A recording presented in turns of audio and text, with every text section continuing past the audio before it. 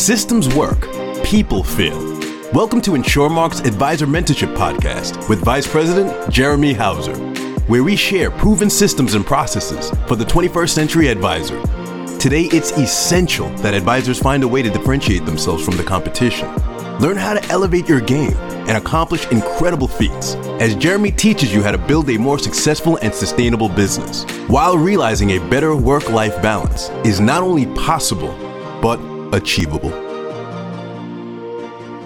With the annuity industry being up substantially already this year and June being National Annuity Awareness Month, what a time to be in our industry. Welcome to the Advisor Mentorship Podcast. I'm your host, Jeremy Hauser, and I have a very, very special guest on this week's episode. I'd like to welcome successful entrepreneur and co-founder of Annexus, Ron Schertz. How are we doing today, Ron? Good, Jeremy. Thanks, buddy. Thanks for having me on. Sounds like we'll have a little fun here for a bit. Appreciate you taking a couple minutes out. So for those that might not be aware of who Annexus is or who Ron Schertz is, you mind sharing with the audience a little bit about your story? Yeah, I mean, Ron Schertz is just a dude, right? We've had a pretty good run. I think one of the things that I talk about, Jeremy, when I do speaking engagements, and people talk about where you came from, how you got to where you're at, and one of the very first things I talk about is the last time I actually got a W-2 from somebody, I was 16 years old putting up chain link fence. True story. I have not received a paycheck from somebody in my life since I was 16. I got a little bit of help in college from my parents. Other than that, it's been 100% eat what you kill. And it started out selling pots and pans door to door in college. And then that moved into the financial services world where selling life insurance. And as you know, I moved into the distribution side. It's been almost 30 years ago where, we built a distribution company and then met Don Dady in the probably mid 90s. And Don was working for a company in Northern California, product development, in charge of marketing. And Don and I became friends and I was their biggest distributor. And we decided to start Annexus. And Annexus is a product development company. We actually invent the widget. And the interesting part is, most of the time, well, I guess just about every case, that the insurance company is the one that actually invents the product structure. Annexus actually invents the product. We do all the marketing material. We do all the sales collateral. We do all of the technology platforms. We do all of the illustration systems. We do everything. And for the insurance company, because we're not an insurance company, so at the end of the day, it's got to go on somebody's paper.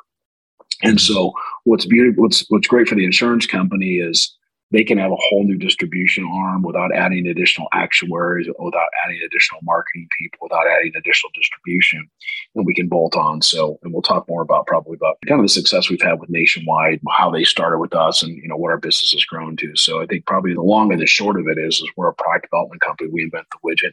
We're not an IMO. We're not a BGA. We're not an insurance company. So that's kind of a little combination of Ron and Annexus. Good stuff. And so, do you think? So taking it back, was it 15 years ago or when did Annexus when did y'all start to distribute product? Was it just year-wise 15, 16 years ago? Yeah. So we actually started Annexus. Technically, we started Annexus in January 2005. And it took us 15, 16 months to get our first product on the street. So that puts us in the spring of 2006 to launch our very first product. And as you know, Jeremy, we had a limited distribution model, which we still have today. Not everybody gets access to our product. And we went out and hand selected a handful of distribution partners that have access to our products. And it's been a successful run. And we launched our very first product in 2006, probably a little bit more of a complicated crediting methodology than normal. But our very first calendar year was 2007. We did $1 billion. And then this year we'll probably end up somewhere in the $7 billion range. So it's been a pretty cool little run for a while. So yeah, it's been about 16 years. Nice. And so a lot to unpack. So we'll jump into a little bit about the product side of things, but I did not know that story about 16 years old. So as an entrepreneur, what do you opening up multiple businesses, owning multiple businesses? So what do you find to be some of the most rewarding parts of owning a business? Well, I can tell you this, that there's a lot of preneur and entrepreneur. Just for anybody that wants to try it. So it's definitely, it's the only thing I understand. I know nothing else. And I have approximately 40 companies of variety.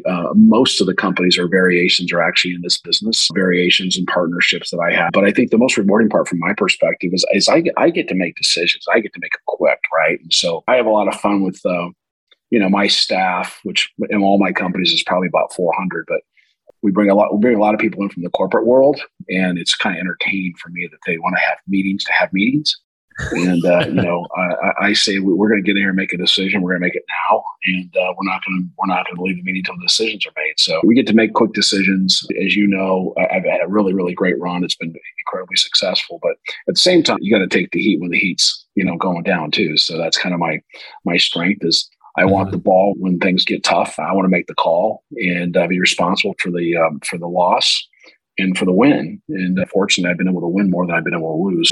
I'm just, you know me well enough. I just think that way. It's like, let's just go get it done, and let's get it done yesterday as opposed to waiting. Because back in the day when I first started, I never got paid. I never could figure out how to get paid when I wasn't successful. Mm-hmm. Unlike the corporate world, right? You get paid. You might get fired sooner or later, but you get paid. You get to pay your rent next week. I didn't back in the day. I couldn't book a flight more than 2 days in advance because I didn't have the money to go. And so when you're making decisions like that, it's completely different. So I just never could figure out how the heck you get paid unless you could win. And so that's the panure of the entrepreneur, right? Mm-hmm. So that's the fun part for me. It's just been really just to go out and win. And the most challenging, what would you say outside of, Ron today, what's the most challenging? 40 business. Yeah, that's fair. You were saying back in the day when I was getting my head caved in, that was the challenging part. When I couldn't figure out how to pay rent and turn my lights off in my house, all that stuff. I think today the most challenging part, I think it's really about personnel. I think obviously this COVID thing's changed things differently, and I'm kind of an old school guy. I want your ass in the office. I want you going to work. I want to see your face, and I want you to be part of the culture and this idea of working from home and being a hybrid. I tell my people that, if you told me 3 years ago that you asked me if you could work half the time at home and half the time in the office, I wouldn't have hired you. And all of a sudden now it's kind of changed. So, there's companies that have taken a pretty strong, line where they won't let you work from home, and companies that have taken the opposite because they've attracted talent. So I think that's probably the biggest challenge today is finding people that want to be part of the culture. And I kind of tell people that, look, if that's the most important thing for you, that you work from home or not work from home, we're probably not a fit. I want the most important thing from you as an employee to be, how can I get up the top of the food chain? How can I move? How can I have successes? How can I make more money? How can I win more? As opposed to I'm more concerned about being at home. And so those are the challenges. They're not huge challenges. They're just kind of a little bit of a flake on your shoulder kind of a challenge, but they are challenges, and attracting the right people. And so it's still fun to migrate through those kind of things. And so we'll go back into, so as a Nexus, as y'all have evolved over the years, you mentioned you pick and choose who you distribute products through.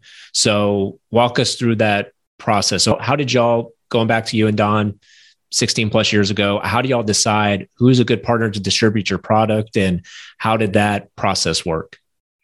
Yeah, that's interesting because we interviewed hundreds of marketing groups around the country in about a 6-month period of time. And, Don being a corporate guy coming from corporate America, I already told you I've never had a job before, so I don't really know what corporate means. And Don would have we'd have people on a conference call, and Don would have this little corporate, I make fun of him today, but his little corporate cheat sheet where the guy checks the box and he checks the box. And I'll get back to the philosophy here in a second, but the very last box on the deal was the Ron factor. Does Ron want to hang out with them? Does Ron want to go to happy hour with them? Right. And I can tell you there was a lot of boxes that didn't get checked. They got checked all the way down until they got to that. I'm like, I'm not hanging out with that guy. And what really happened, Jeremy, at the end of the day, though, was really about partnerships and friendships aligning. And we've had great partnerships, great friendships. And it wasn't about who did the most premium. It was about who had integrity. Right? Who are good people? Who are fun people? Who do a nice job? Who really put together a really cool platform? And grant you, as you know, the platform has changed dramatically in the last 15, 16 years. But the reality of it is that, I'd known Kearns for years, and Steve and I and Jeff were on the same page immediately and understood the value, not only as an organization, but as people. And those are the people that and at the time I'd been an entrepreneur for a long time and had an incredible amount of success and really didn't have to do anything more if I didn't want to. Way back then.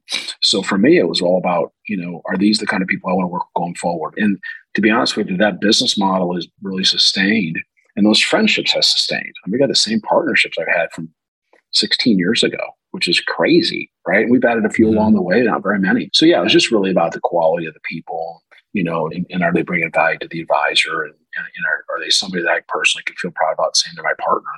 And we've been really successful doing that.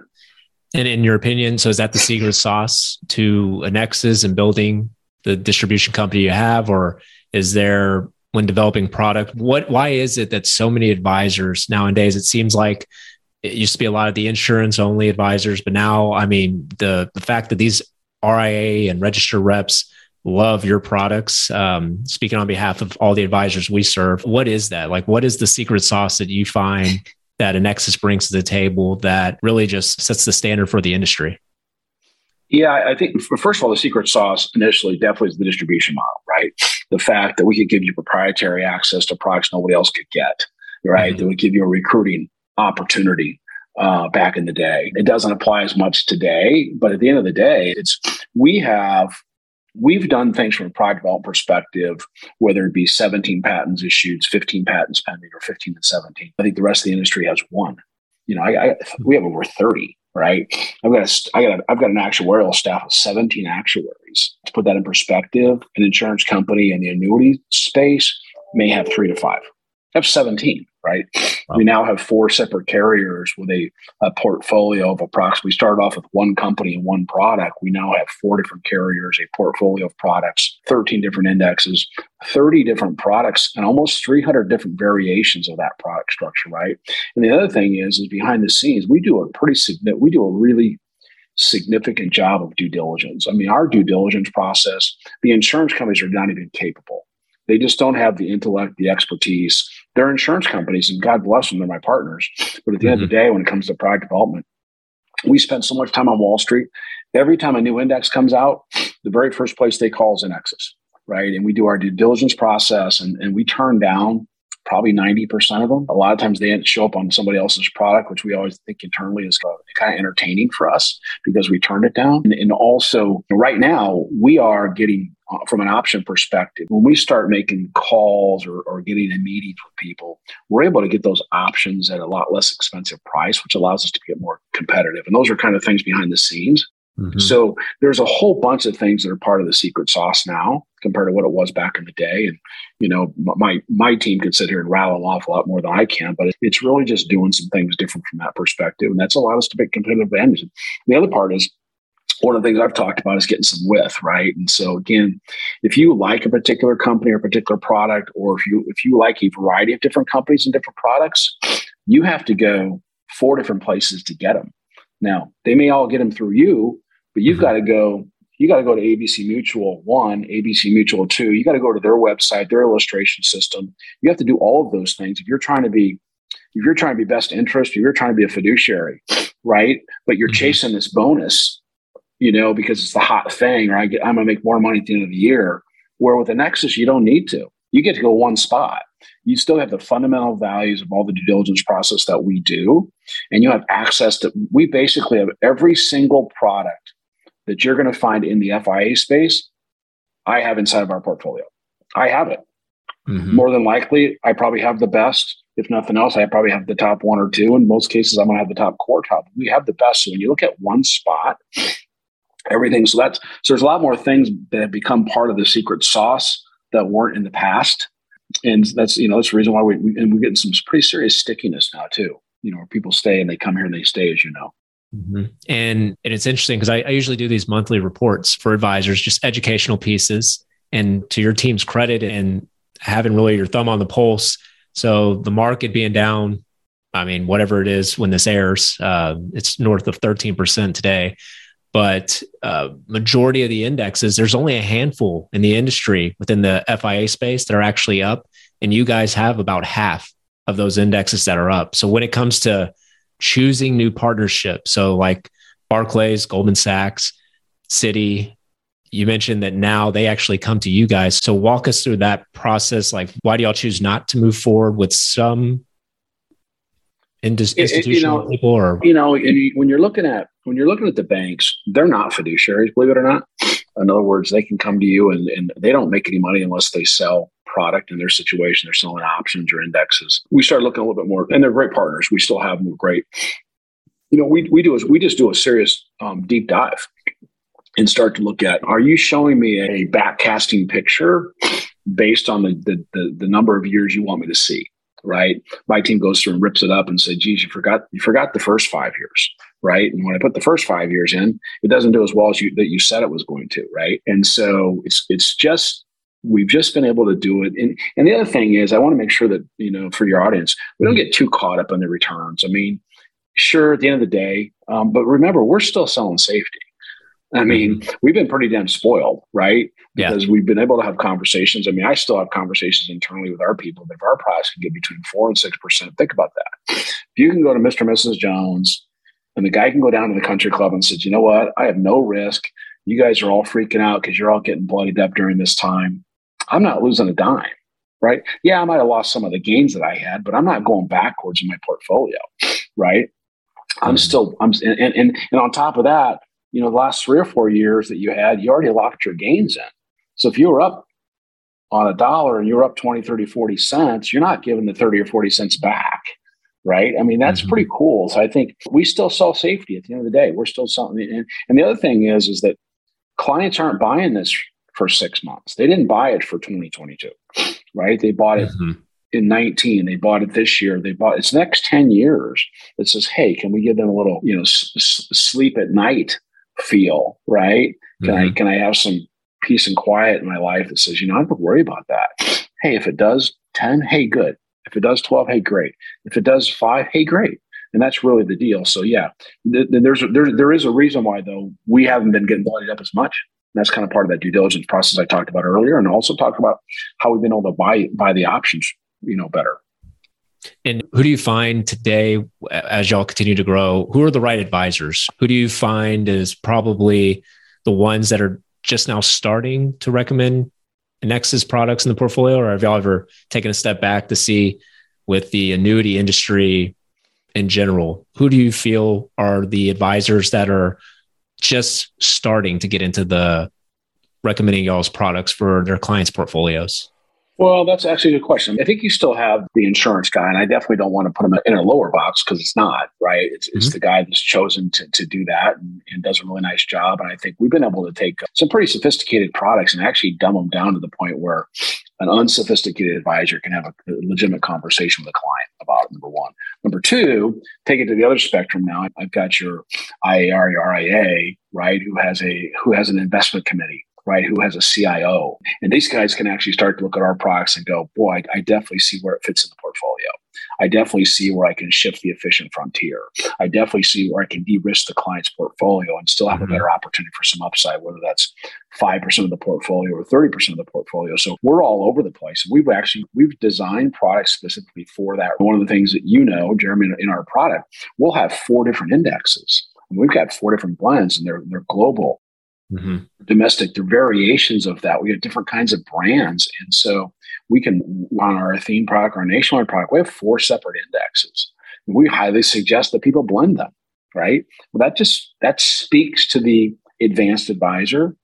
It speaks to the advisor that's insurance only, because we're saying, hey, let's de-risk the client's portfolio and the product, and let's give them a blend across the product portfolio where, when things get a little bit, the client's not going to get bloodied up because we're going to have the zig and the zag, right? We're going to have the yin and the yang.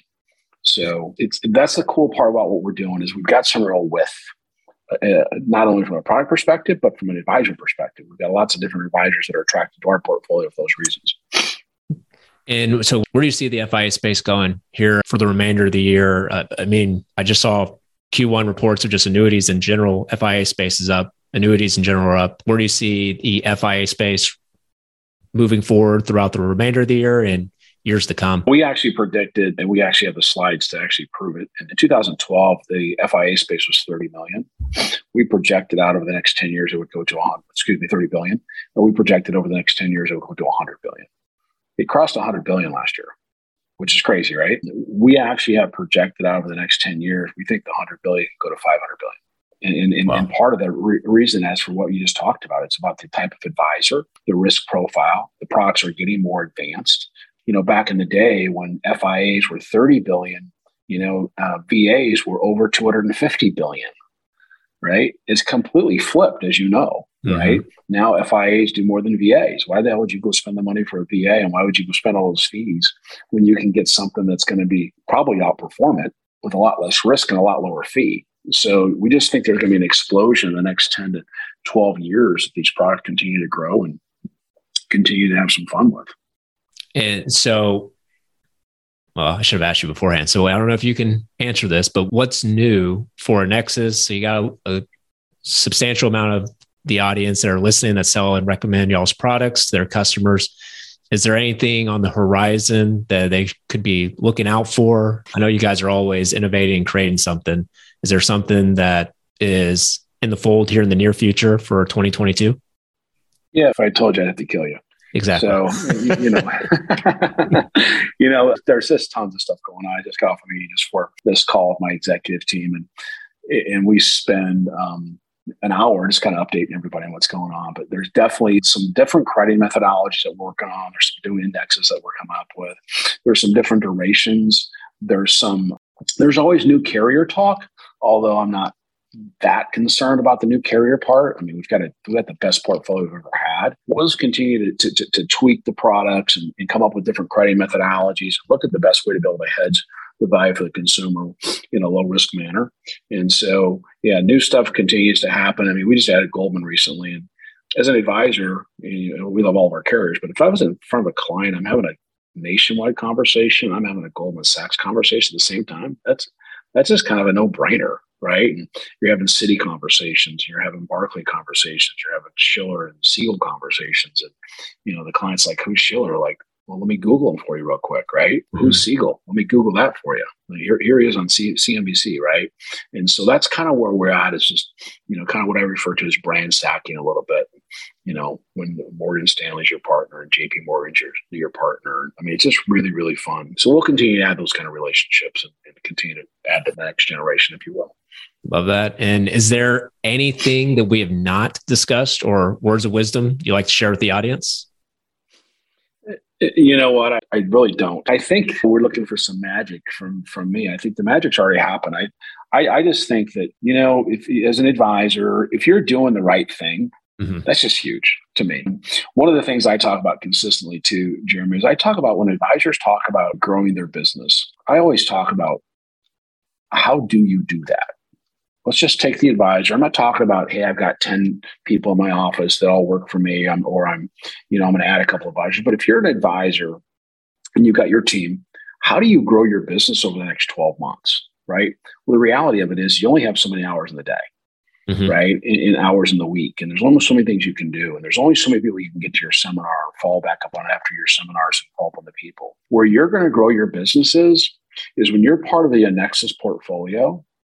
We have product structures and designs inside of the portfolio that allows you to be able to get dollars off the table you couldn't get under normal circumstances. So the more you're familiar with our portfolio of products, the better opportunities you're going to have.